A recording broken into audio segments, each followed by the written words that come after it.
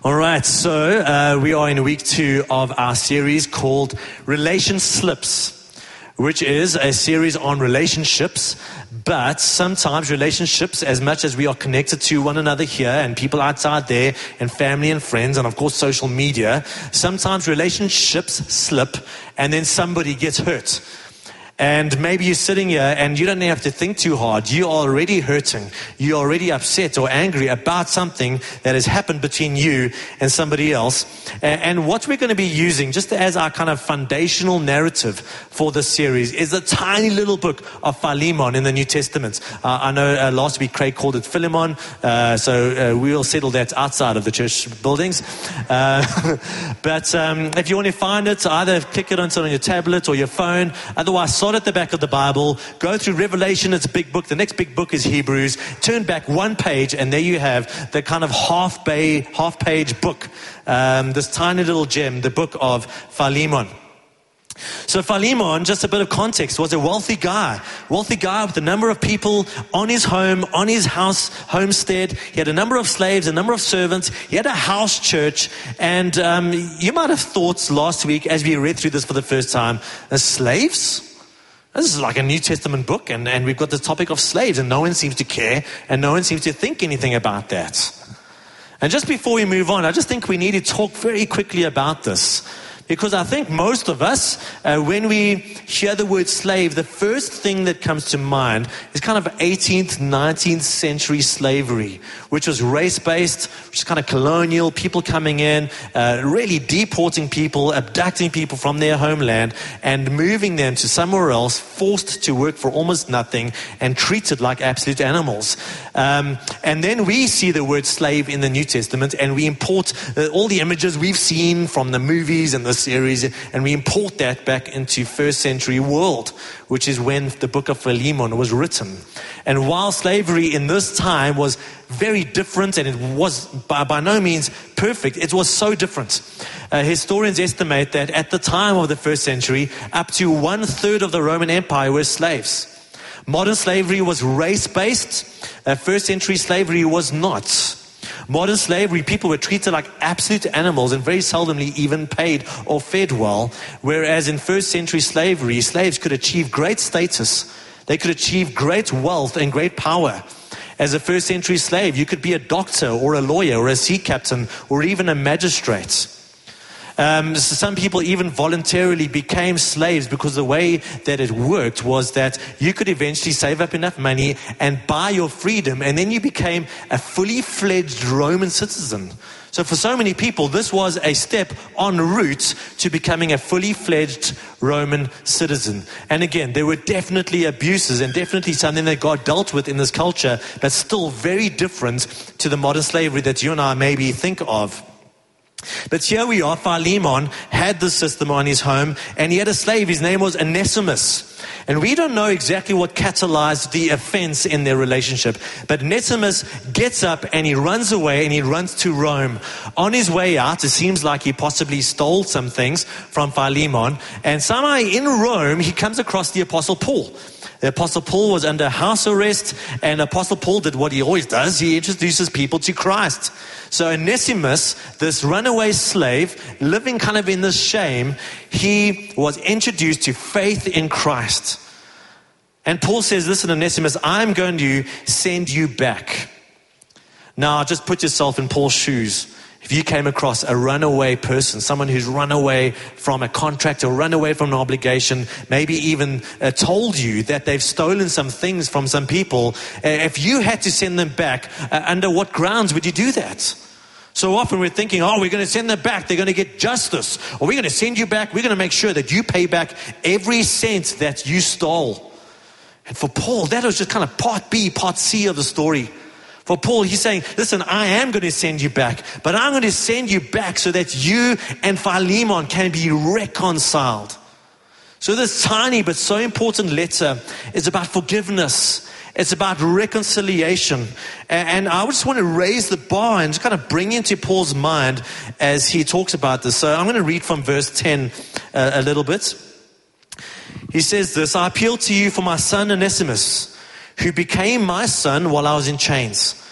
Formerly he was useless to you, but now he has become useful both to you and to me. Pause.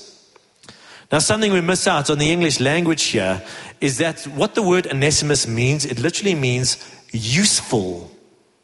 So Paul's kind of playing with language here. He's saying this guy called useful was useless, but now he's become useful to me and he's going to become useful to you. In other words, the greater goal here is that Onesimus, through faith in Christ and through a re-establishment of this relationship, is going to start living up to his namesake. He's going to start being enabled to live up to all that God has called him to be useful in the kingdom of God. And we need to start getting a vision for what those reconciliatory relationships can look like in our lives. God wants to elevate this in our minds. So just to read on here, Paul says, I'm sending him, who is my very heart, back to you. I would have liked to keep him with me so that he could take your place in helping me while I am in chains for the gospel. But I did not want to do anything without your consent, so that any favor you do would not seem forced, but would be voluntary. Perhaps the reason he was separated from you for a little while was that you might have him back forever. No longer as a slave, but better than a slave, as a dear brother. Bold, highlight, underline, no longer as a slave, but as a dear brother. He's very dear to me, but even dearer to you, both as a fellow man and as a brother in the Lord. See, Paul is wanting to send this man back to Philemon, not to reinstate a slave-owner contractual relationship, but to actually elevate the relationship to greater heights. That they are now restored to full Christ-like brotherhood in the Lord. And maybe as you think about your relationships, maybe you can start catching this vision. Maybe you can't see it right now. Maybe you don't have the faith for it today. But I hope that over the course of the series, you will start catching a vision that maybe God can work in your relationships in such a way that He can not only restore them to some sort of former glory, but even to greater glory. So that this relationship can have brotherhood and sisterhood in the Lord all over it. Now, I want you to imagine that as much as there's this wonderful letter, and as much as we're talking about forgiveness and reconciliation, as much as Paul has kind of sent this letter so that Philemon is a little bit prepped when it comes to this, at some stage Onesimus is going to have to walk back into Philemon's home and have a really awkward conversation. And that's what we're going to be talking about tonight. We're going to be talking about these awkward, critical conversations that we need to be having in these fractured relationships of ours. And Paul is saying, listen guys, if you're going to be having these conversations, there is an absolute necessary ingredient that you need. And if you want to know what that ingredient is, just look at me, the first few verses of Philemon. Verse 1-3, Paul, a prisoner of Christ Jesus, and Timothy, our brother, to Philemon, our dear friend and fellow worker, also to Apphia, our sister, probably Philemon's wife, and Archippus, our fellow soldier, probably Philemon's son, and to the church that meets in your home, grace and peace to you from God our Father and the Lord Jesus Christ. And look down to verse 25. And the grace of the Lord Jesus Christ be with your spirits. See, Paul is recognizing, and this is quite common for him, this is how he tops and tails his books. But he's recognizing, listen guys, if we're going to be talking about reconciling, if we're going to be talking about forgiveness, if we're going to be talking about having awkward and critical conversations, we need to bookend this whole process in grace. You need to start with grace. And you need to end with grace. And you need to make sure that the whole center is saturated in grace. What is grace? It's simply what God gives us. Because maybe you're thinking about your relationship and you're saying, I don't have it in me. When I look at the brokenness in this friendship or this relationship, I can't see some sort of reconciliation. That's why we need grace. That's why we need what God can give. That's why we need wisdom and perspective that only God can give. So we need to be bookending our conversations with grace. We need to be bookending, working from a relation slip to our reconciled relationships, bookending them with grace and saturating them with grace. Now, if you were here last week, we spoke about the fact that not every offense against us is an offense worth being offended about. We kind of recognize that we live in a hyper-offended culture. And that is true in the church, and that's true outside of the church. I mean, we almost can't say anything. We can barely order a burger without somebody getting offended somewhere along the line. We spoke about having emotional sunburn. The fact that, man, people just greet us or look at us, and immediately we're offended and we're critical and we're responsive. And the lesson that we learned last week is, man, guys, the more mature we get, the wiser we get, the more of God's grace is in our lives, the more we're going to have capacity to overlook unnecessary offenses. Somehow we think that maturity is my ability to criticize everybody else. And the Bible says, no, exactly the opposite. Real maturity, real wisdom is to grow in your capacity to overlook an offense. But we also said to you last week that from this week onwards, we're going to be dealing with genuine offenses. So there's been a genuine offense, a genuine transgression, genuine pain. And we're going to talk tonight about how to talk about it. Hence, critical conversations. And just like Philemon and Onesimus, we're going to be having critical conversations, hopefully in the next few weeks, with the people that God wants us to be reconciled to.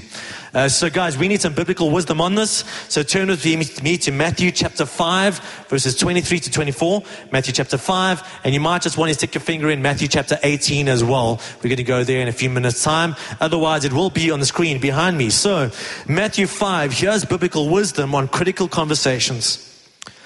Therefore, if you are offering your gift at the altar and there remember that your brother has something against you, leave the gift there in front of the altar. First go and be reconciled. Just that word first, underline, highlight, bold. First go and be reconciled to your brother. Then come and offer your gifts. Let's update that. So you're getting ready for church. You're in the shower, you're brushing your teeth, kind of on your way here, and as you're on your way to church, you kind of think to yourself, I hope so-and-so is not there today because they've got an issue with me. Or maybe you arrive on Sunday morning or Sunday evening and you see someone sitting on one side, so you go to the other side because your kid said something bad to their kid, or their kid said something bad to your kid, or your two families are struggling to get along, and you're just about ready to leave and go join another church.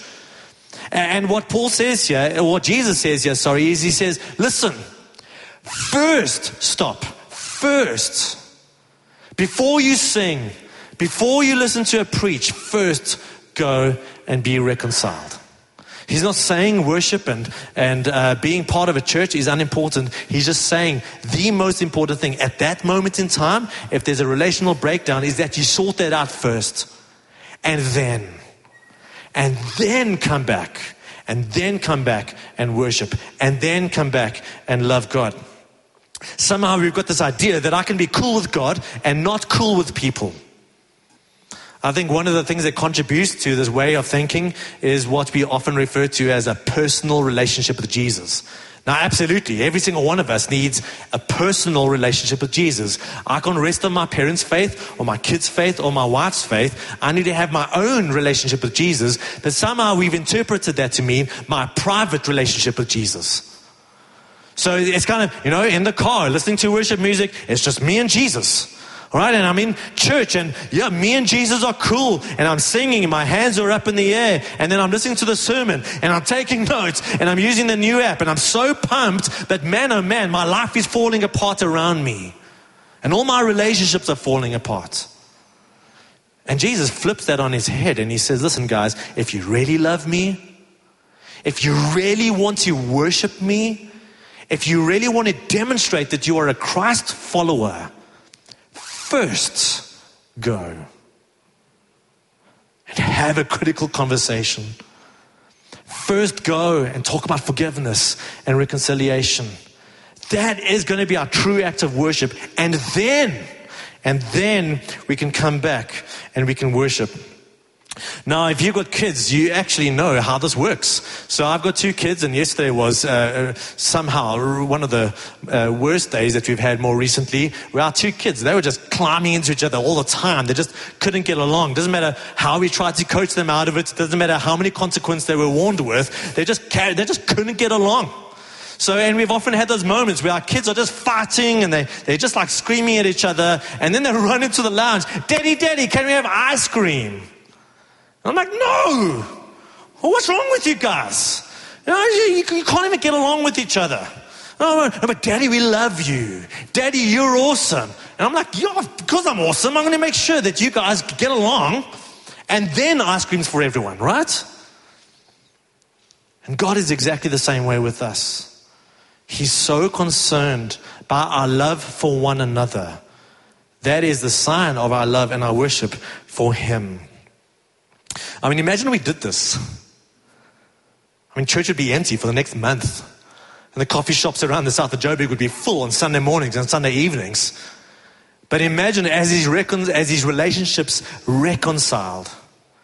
Imagine as we sorted these issues out, how much stronger our faith would be, how much more joy we would have in our lives.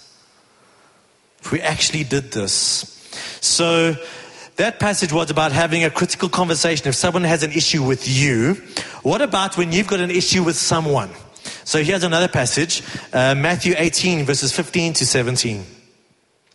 If your brother or sister sins, go and point out their fault just between the two of you. If they listen to you, you have won them over.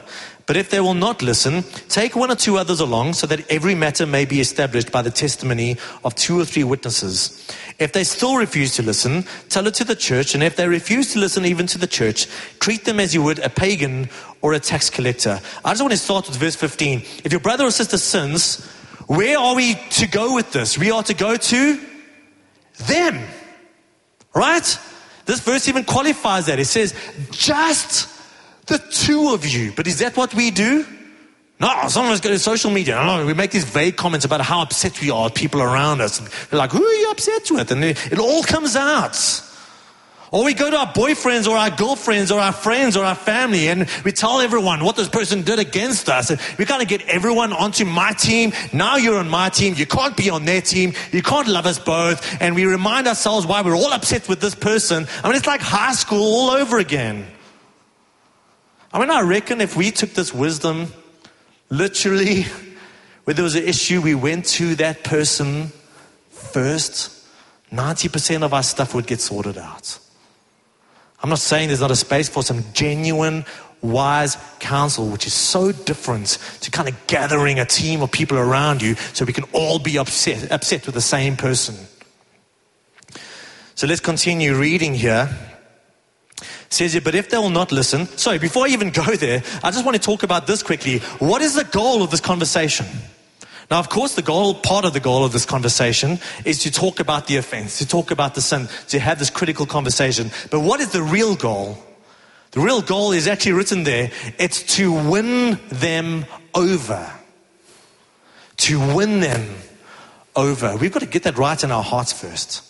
That is why we go and we have these conversations so we can win them over. It's not to draw blood. It's not just to spew. It's not just to tell them what an idiot they are. It's actually to go there humbly to win them over, to restore the relationship. Now let's go back to verse 16. But if they will not listen, take one or two others along so that every matter may be established by the testimony of 2 or 3 witnesses.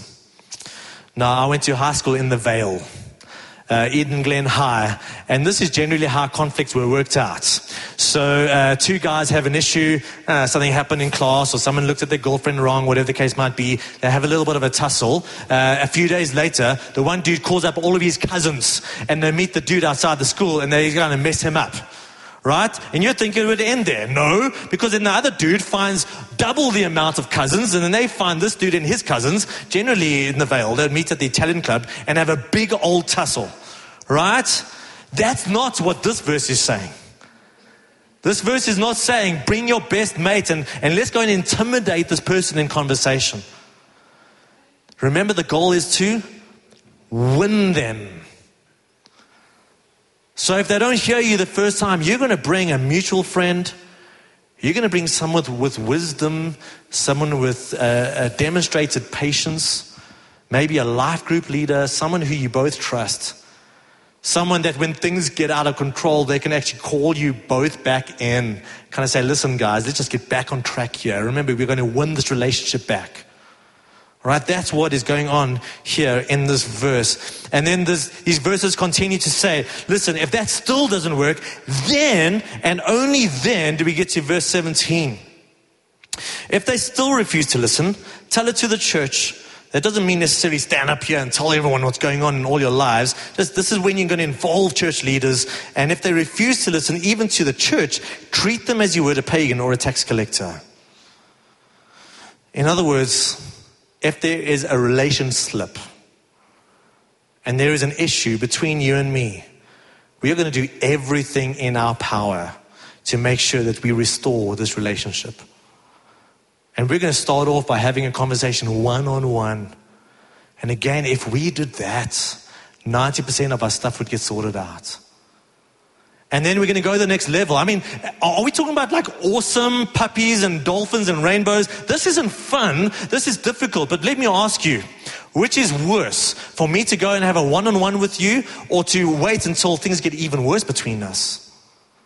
Or for me to have a conversation, then maybe bring someone to maybe mediate the conversation. I mean, just what happens if we don't? Things get even worse. It kind of snowballs one way. This passage is inviting us to do everything in our power to reconcile.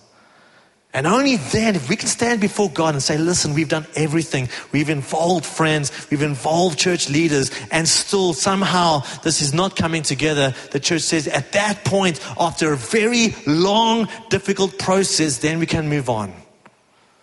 But I reckon most relationships don't have to get there. And we can sort it out sooner. Here's how Paul puts it differently. He's writing to the church in Rome, and he says in Romans 12 verses 18, he says, if it is possible, as far as it depends on you, live at peace with everyone. So he starts off by saying, if it is possible, because it is not always possible, but as far as it depends on you. In other words, you are responsible for your actions. You are responsible for your efforts. You are responsible to make steps. These passages that we've looked at, the one passage is someone's got a problem with you, but you make the first move. The other one is you've got a problem with them and you make the first move. As far as it's up to you, live at peace with everyone. So let's get super practical, because some of you are thinking that a critical conversation is coming up. Maybe it's even tonight. All right. Maybe if it's for someone in this room, maybe it's going to happen in the next few days or the next few weeks. Let's just give you a few very practical handles on how we can do that. And the first handle is this, and this goes back to last week, and I'm going to sound like I'm beating a drum here, but I am. Is this an unnecessary offense? Just think about it, pray about it, do it with God. Maybe get some wisdom and some counsel. Is this something that can be overlooked? Is this something that is too small and unnecessary? Have you lost perspective? Is there something else much bigger going on in their lives? Is there something else going on in your life? All right, and actually, can you get to the point where you just need to mature and grow through this and overlook the offense? But big point number two is this. Have you prayed for them? I mean, really. When we have these conversations, do we start with prayer? Have you prayed for the person? Some of you are like, I'm going to pray for them. I'm going to pray they get rashes and boils in painful places, right? I'm going to pray that God sends his wrath down onto them. No. Remember, Paul is talking about bookending this whole process in grace. That we are depending on what God is going to do. The input he is going to give us into this context. That's what grace is. So we need to be praying. And as we pray, you might be thinking, you've got no idea. I mean, there's so much pain in my heart right now. There's so much anger. And I think it is truly possible to be angry and to be hurt, but still to pray for this person as hard as it is. The Bible even says, listen, pray for your enemies. And maybe this person who was a friend feels like an enemy right now. Maybe you don't even know where to start. Lord, I want to pray for them. I just don't want it right now. That's cool. You've got the conversation started between you and God. All right, but learn to pray for them. See, God can accomplish a number of things in prayer. The first thing is, he may just use your prayer, and don't be just like, okay, God, help me. No, get down on your knees and pray. Wrestle this thing through. And God may just answer this issue in your relationship through prayer before you even open your mouth. God may be the one who creates the opportunities. God may be the one who changes hearts. So the first reason is God may use prayer to change this thing in this person. Number 2, God may change your attitude towards them. I'm not saying if you're deeply hurt and you're deeply angry that suddenly you're going to be overwhelmed with kind of this like feeling of euphoria and love for this person. But God, as you pray, God may just take the edge of anger, the root of bitterness out of your heart. Just prepare you so when you do have the conversation, just some of our sinful tendencies and some of our broken ways of responding to hurt and pain are just starting to be dealt with in our own hearts. Right? The third thing is that as we pray in this context, God may even change you. You're praying for God to change the other person. Maybe you're the problem. I've mentioned a story, and you may have heard it or you may remember it, is a pastor was talking about the fact that a couple of parents came up to him and said, listen, we're just praying for our son, and he's just gone off the rails, and we've tried to do everything. We've tried to raise him right. We've tried to just stop him from going over these boundaries. We've tried to warn him. We've tried to encourage him, but he's just going one way. So the pastor said, cool, well, let's make this an urgent matter of prayer.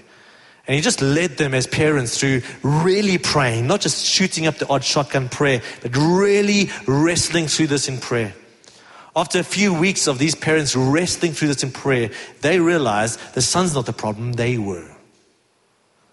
They had been parenting in such a way that were pushing their son away. They were the ones that needed to repent. They were the ones who needed their hearts changed. And only after that process were they much far better equipped to actually deal with the son who had been pushed away from them. So guys, so important to make sure that we are saturated in prayer. We need to start with God and end with God, and also have Him throughout the whole process. Number 3, remember, we're going to figure out, is this an unnecessary offense? Then we're going to go from there and we're going to pray for this person. And then number 3, examine your motives. Examine your motives. I know you and I, we can so easily fool ourselves, and we even try and fool God. I mean, if I had to ask you, if you're going to have this conversation, what are your true motives? We know the right answer. The right answer is, well, I want to forgive this person. And I want to ask you, do you really? As you're going to have this conversation, is that where your heart is really at? Let's just take the masks off. And sometimes we be surprised to see what's in our own hearts. I've been surprised by that at times. Because sometimes our motives are not really to reconcile. Sometimes our motives are to draw blood. I mean, I'm going to have this conversation and I'm just going to unleash and I'm going to make them feel the pain that I've been feeling. See, here's the thing about our true motives. We will always achieve our true motives. If your motive is to inflict pain, you will get those results. Sometimes our motives are to, I'm going to discipline them. I'm going to teach them. There's better ways to do things. And I am the elected person to do this. If that is your motive, this person is going to walk away feeling like you've tried to treat them like a naughty boy or a naughty girl. And that's going to do nothing for the relationship. So we need to examine our motives and ensure, as hard as it is, man, I'm going to win them over. And God, if my heart's not there, I'm not going to have a conversation until my heart is at least on the right track, where my true motive is to win them over. If that is your motive, you're going to persevere through some of the awkwardness, through some of the difficulty of these conversations, and give you a lot more chance of actually reconciling in this relationship. There's a verse in the book of Ephesians that probably sums up everything that I've just said. Ephesians 4:15 says this: whatever you do, speak the truth in love. Some of us are more truth orientated. That's me. But the thing is, truth without love can be cold and critical and hypocritical, to be honest. Love without truth may sound wonderful. It can be incredibly sentimental, but unhelpful because we never get to talk about the real issues. Somehow we need to figure out how we're going to speak the truth. Here's the truth of what's going on. Here's the truth of what's happening in our relationship. Here's the truth of how I've been hurt. Here's the truth of the breakdown. Here's the truth of what I believe God wants to do in our relationship. Here's the truth of what I truly want. and to do it in love. By definition, love is going to make it about the other person. The Bible in another place says, only say what is helpful for building one another up. And even in this context, Lord, I need supernatural grace so that I can speak the truth in love. So, we really are wrapping up now. Some of you are really thinking about who you need to be having a critical conversation with. And I know that maybe some of you sitting here are so hurt and are so angry that you're afraid of what will happen if you get in a room with this person. Maybe some of you, as you think about this critical conversation that needs to happen, you actually want to do the opposite. You're going to do everything in your power to avoid having some sort of a conversation. Just to let you know, over the course of the next 2 weeks, next week we're going to talk about forgiveness. The week after, we're going to talk about reconciling. And regardless of how you feel about the conversation, maybe it might be good to press pause and just to see what God says to you over the course of the next 2 weeks. Maybe some of you know that God is calling you to have a conversation this week. But regardless of where you're at, I want to pray for what Paul does in this letter, that we would book in this process in grace. So just think about this conversation. Think about your relationships. Think about where there is pain, where there has been hurt, where there has been anger. And just close your eyes and let's invite God into these situations. So Father, I don't know if there's anyone in this room who cannot identify with something that we've spoken about here. God, where a relationship has devolved, where things have become complex and difficult. And Father, the first thing I want to pray for all of us here is that you would inject something of you into us. That you would inject something of you into the situation.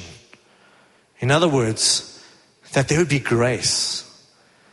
God, that you would provide new and different perspective. That you would provide grace where there hasn't been grace up to this point. That you would provide truth and clarity where there hasn't been truth and clarity up to this point. That you provide a sound mind. That you provide a context of love. That you provide a willingness in our hearts, even if it is now for the very first time that we even desire to truly reconcile. God, I pray that you would judge our motives. I pray that you would expose what our sinful and broken motives are. And God, that you would do something new in us. God, if there are going to be any conversations happening this week, would you infuse yourself into those moments?